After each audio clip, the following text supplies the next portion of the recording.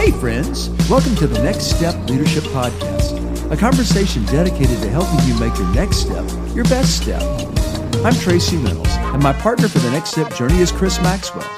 Together we hope to inspire, assist, and create the confidence you need to take your next step in your personal growth, spiritual growth, vocation, or even your calling. Thanks for joining us. Well, come on, let's dive into this week's episode of Next Step Leadership.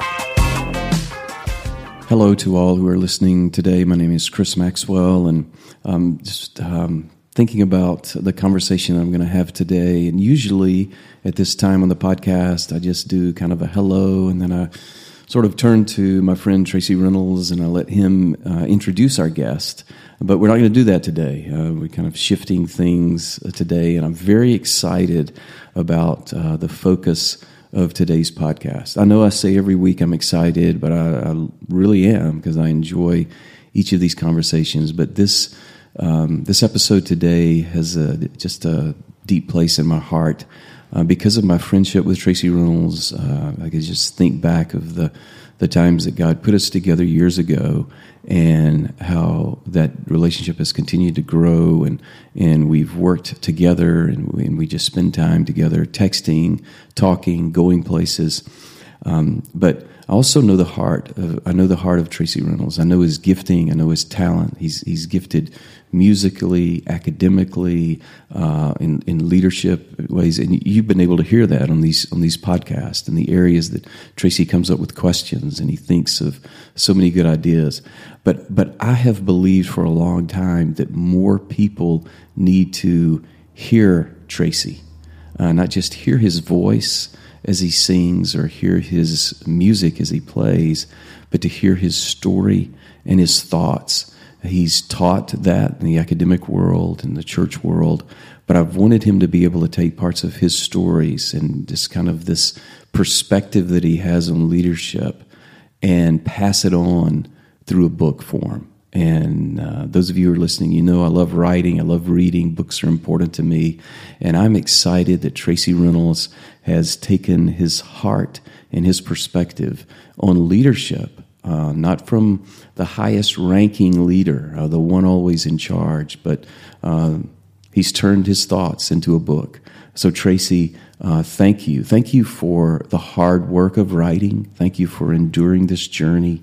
And now what an honor it is to introduce you on our podcast as author Tracy Reynolds. Well, I'm humbled. Thank you, Chris. Trying not to cry. I appreciate all that. Everything that you've said about our relationship is just cherished by me. And I would be very remiss if I didn't say thank you for the encouragement. That's a nice word for how you've treated me sometimes. You have pushed me and kicked me. No, actually, he has encouraged me and been a catalyst without doing those things over the number of years. And and encouragement through the process of writing. It's intimidating to be buddies with a guy who writes like you do. So to start to write something, and then you've just made it easier to do that. So my first book, Leading from Second Chair, is just now launching. And I'm excited about being able to share this. For a long time, I worried about what would I say, how would I say, what would I say? So I've chosen to talk about something I feel like I know a little bit about, and that is, as you said, not leading from the first chair position, but leading from second chair. And I've kind of wedded the ideas from my music background with leadership, and I think that you'll find, if you're a musician, you'll enjoy that part of it. Hopefully I don't get anything wrong there. You can correct me privately if you don't mind, if that be the case. But also from a leadership perspective and organizational leadership position. So thanks for taking the time to do this, Chris. Yeah. Well, a book or a message that we're giving, it has to have a good takeaway. It has to have a little angle that makes it different, because there's so many books on leadership. And for you being willing to write about your role in second chair, you're not always the one making the final decisions. You're not the one who gets all the attention. But Tracy, I can tell from someone who has known you over these years, you are humble, you're genuine, and you really do lead well in whatever role I've seen you function in. You have been willing to lead with the right attitude and the right heart. So I personally know you and know that you are the one that needs to be giving us this message. And I believe our culture needs this today. So kind of give us the big picture first, then we're going to start diving into a few of the different chapters. Why did you write this book? What's the big take? Go a little deeper than you did earlier, and just kind of talk about second chair leadership. Well, arriving first, being first, striving to be in first place, and sitting on top of the heap, that's been the mode of operation for most of us, particularly in the Western world. I mean, nobody shoots for second place or second best. Not when first is an option, at least. And I've never met an athlete whose goal was to come in second place or, to just make it on the scoreboard. Yet, the reality is, Chris, that there are fewer openings for first chair. Most of us do not lead first chair. Most of us lead from at least second chair. When I say second chair, and I'm thinking about my background was in the public school band. And so if you were the best player, you sat first chair. And then second chair, third chair, fourth chair, fifth chair, and there were several parts written. If you're a trumpet player, then there might be a first and second and third section, and there might be 5 people playing first chair and 6 people playing second chair and 7 people playing third chair and playing third. So you've got all these chairs playing different parts, but together you made beautiful, hopefully, music together. So I really find that second chair leadership it's important for first chair leaders to understand where the second chair people are coming from, I think. But it's also important for second chair leaders to know where first chair leaders are coming from as we serve together, moving the organization towards a common goal. So I'm really coming from my perspective of really where I started. And it's interesting. In the first chapter, I tell the story, and I call it "Not the Gig I Signed Up For." Yeah, I love that. It's a great title, and I like you setting the mood that way. The first chapter we wanted to get attention, and just the title itself of that chapter does. It's like, wow, this is not what I planned. Well, yeah. Well, the deal, a gig is an engagement. That's like if somebody books an engagement or a date for us to do something. Well, in a music world, a gig would be a concert or a performance somewhere. Well, my point is, I started out. I tell my story a bit in this chapter, and that was I started band in 4th grade, and I was last chair. There were 13 players, and I was the last chair player. And my director was actually, in his profession, he played in the Marine Corps band. So that was a big deal. That was the presidential band. So he was amazing. He was in his final year before retirement as a public school educator. So one day I had this bright idea. You had this thing where you could, if you were sitting last chair, you could challenge the person to your left. And if you would beat them, so you had to choose a set of music, you prepared for it, you had to give them the notice, and then you had this showdown or a duel, in front of everybody, in front of the entire band. You would play this part, and then he would make a choice about who played best, and then if you beat them, you would move up a chair. Well, I was 13th chair out of 13 trumpet players. I was last chair. And so I thought, well, he was a Marine Corps guy, and one of the little songs in our little beginner band book was the Marines hymn. So Mama didn't raise a dummy. I chose the Marines hymn, and I worked that. I got to where I could play that frontwards, backwards, upside down, sitting on my, standing on my hands. So I went in and I played that, and so I went from 13th chair, and I challenged the 12th chair guy, and I won. And then he just let me keep going. He said, well. So he went down the next guy, and I literally went 13th to 12th, 12th to 11th, left to 10th, and in one day I went from last chair to first chair.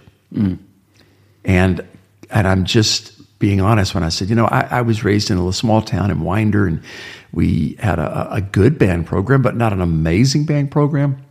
And I was kind of a big fish in a small pond, and I stayed on top of that game. I guess I got some confidence, and I thought, well, I can do this pretty good, So I began to take lessons, and then my band director took me to All-State and District and whatnot. So I stayed on top of that heap until I got into high school. So I went from No, 13th chair to first chair. And I thought I was going to be a first chair kind of guy the rest of my life until I got into high school. And so during that time, we had in our program, they didn't let freshmen sit first chair. Kind of like football, you did the freshmen weren't going to be on the starting five on the basketball team, or they weren't going to be starting quarterback at the football team. And I liked that. But that was my situation because I was surrounded by half a dozen seniors who'd earned their way in the Winderbarrow High School band. And here comes this hot dog trumpet player who'd been all state, this and that and the other. And and again, a little bitty tiny community. And so my band director loved me enough to not let me be first chair. I was actually third chair. And to my left were two well-deserving seniors. I don't know that I could have beaten the first chair player if I'd wanted to, but I'm so grateful that I sat second chair during that time. So I talk about this musically, and then I move it over into the whole idea of this is what it's like to be a leader. It doesn't matter what chair you sit in. If leadership is influence, we can all be influencers. Oh, that's good. Great way to start the book, first chapter, and then you move in the second chapter, you talk about first chair realities and advantages, and then chapters 3 and 4, you just kind of show more of the second chair. So give us some good takeaway points as the direction you're going with those next few chapters. Well, somebody asked me, why would you talk about first chair in a book about second chair leadership? Which is a great question, and here's the reason why. Matter of fact, I was challenged by one person who said, you should just take that chapter out.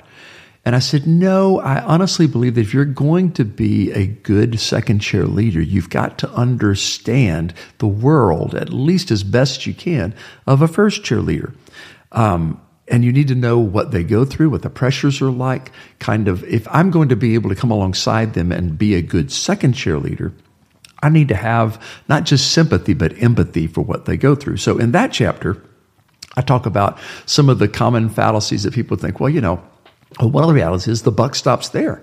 At the end of the day, they're responsible. If you're working in church world, the senior pastor is the one that's responsible. They're responsible technically to God, but to the denominational officials. But they're the ones where the buck stops. But there are people that just kind of idolize people. If it's the CEO at the top of an organization or a business or a government leader or a military leader, they think that, those people can do no wrong. They know everything. They know all, see all. And those people know that's not the case. But sometimes we tend to think that. People think you can just do anything. And another issue I raise in this chapter, or at least introduce it, is that trust is the one thing that changes everything. Wow, that's big. It really is. Everything rises and falls on trust. And trust has to be granted. It has to be earned.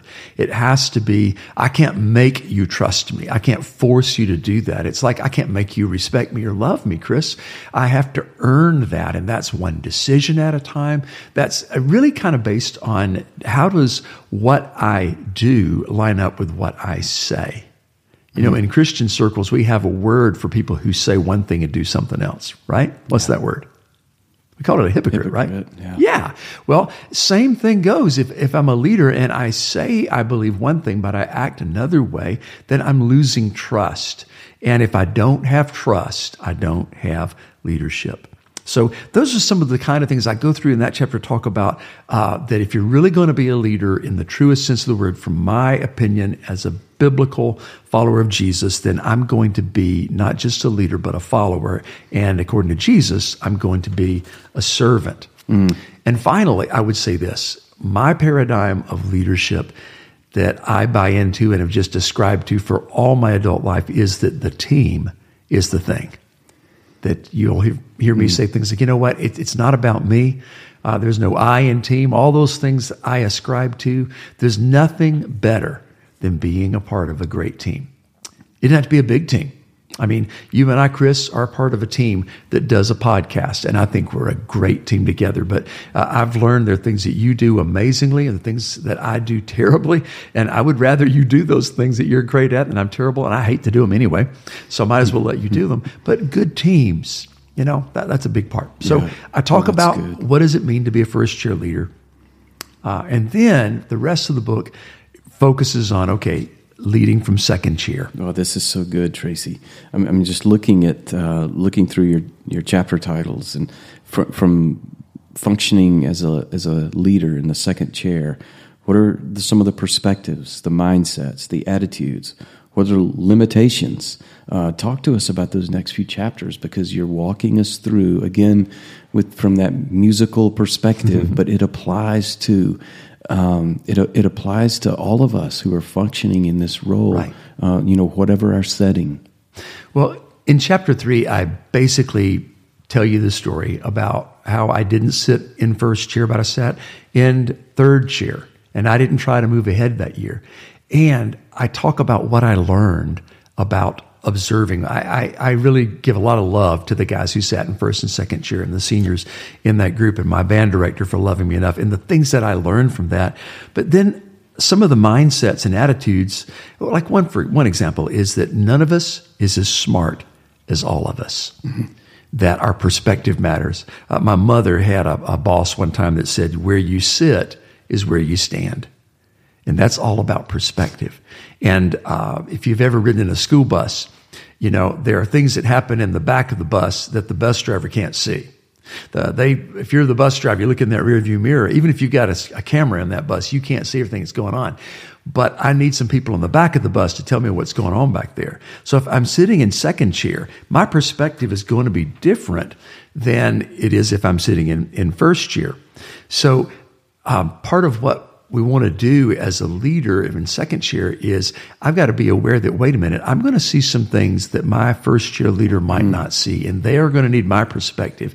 I need to be able to communicate to the people that are leading beneath me what my first chair leader is saying. But I've also got to help my first chair leader see the things that I see because I'm a little further down the pack. And some of the things are like getting the right people on the bus, and then getting the right people in the right seats on the bus.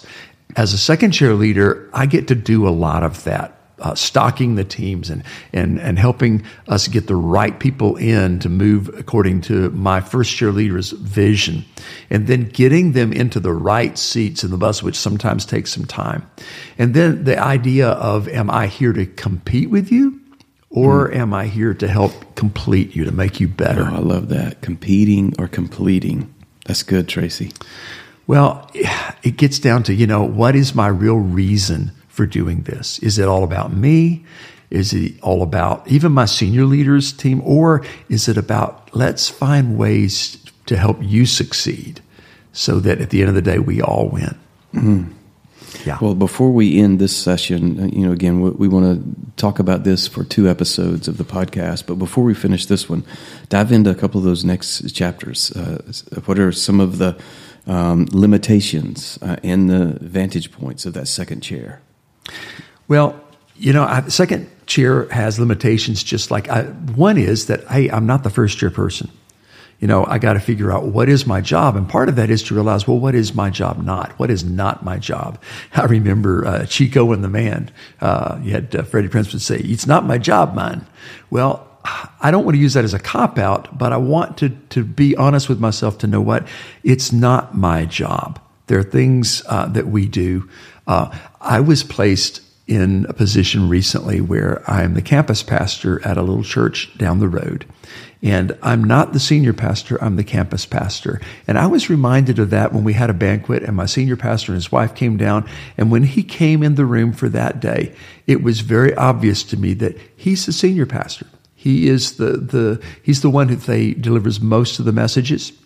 And I'm the guy who's there every day, burping the babies and being there in the hospital and loving on those people and encouraging them.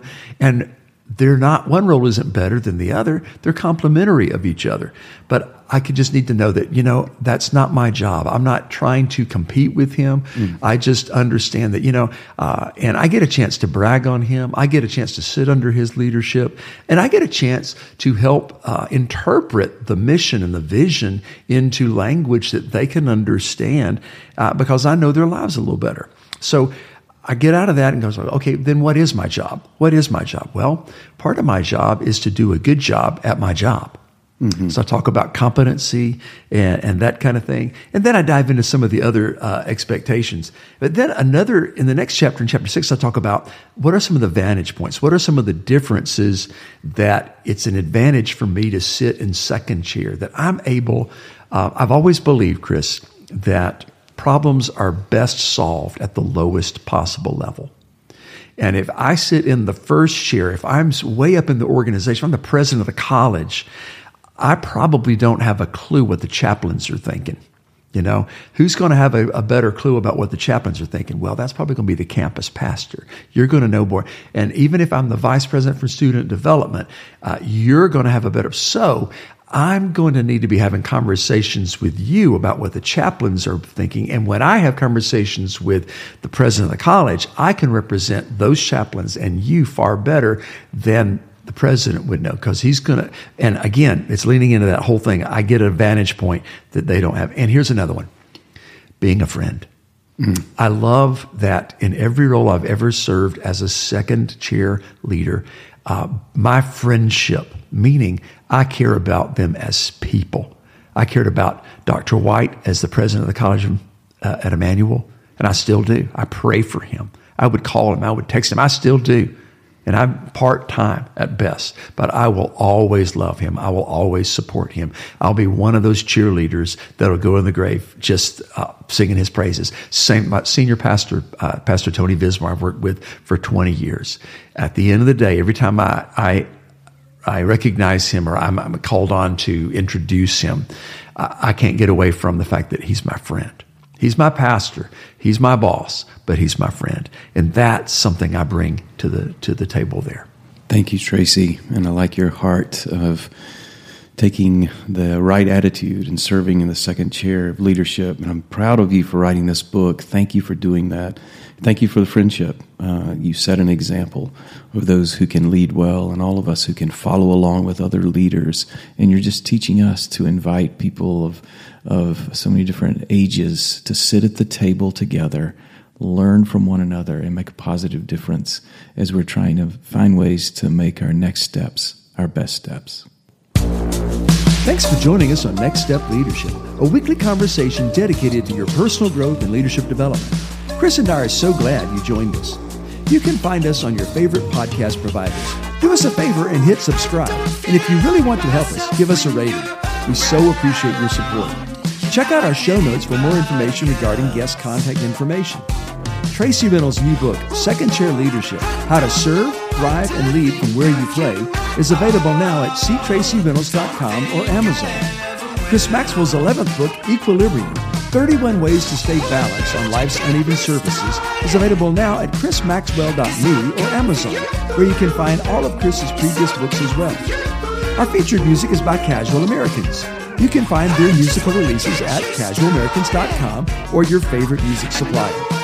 We release Next Step Leadership each Thursday, so join us again next week on the Next Step Journey, a conversation dedicated to helping you make your next step your best step.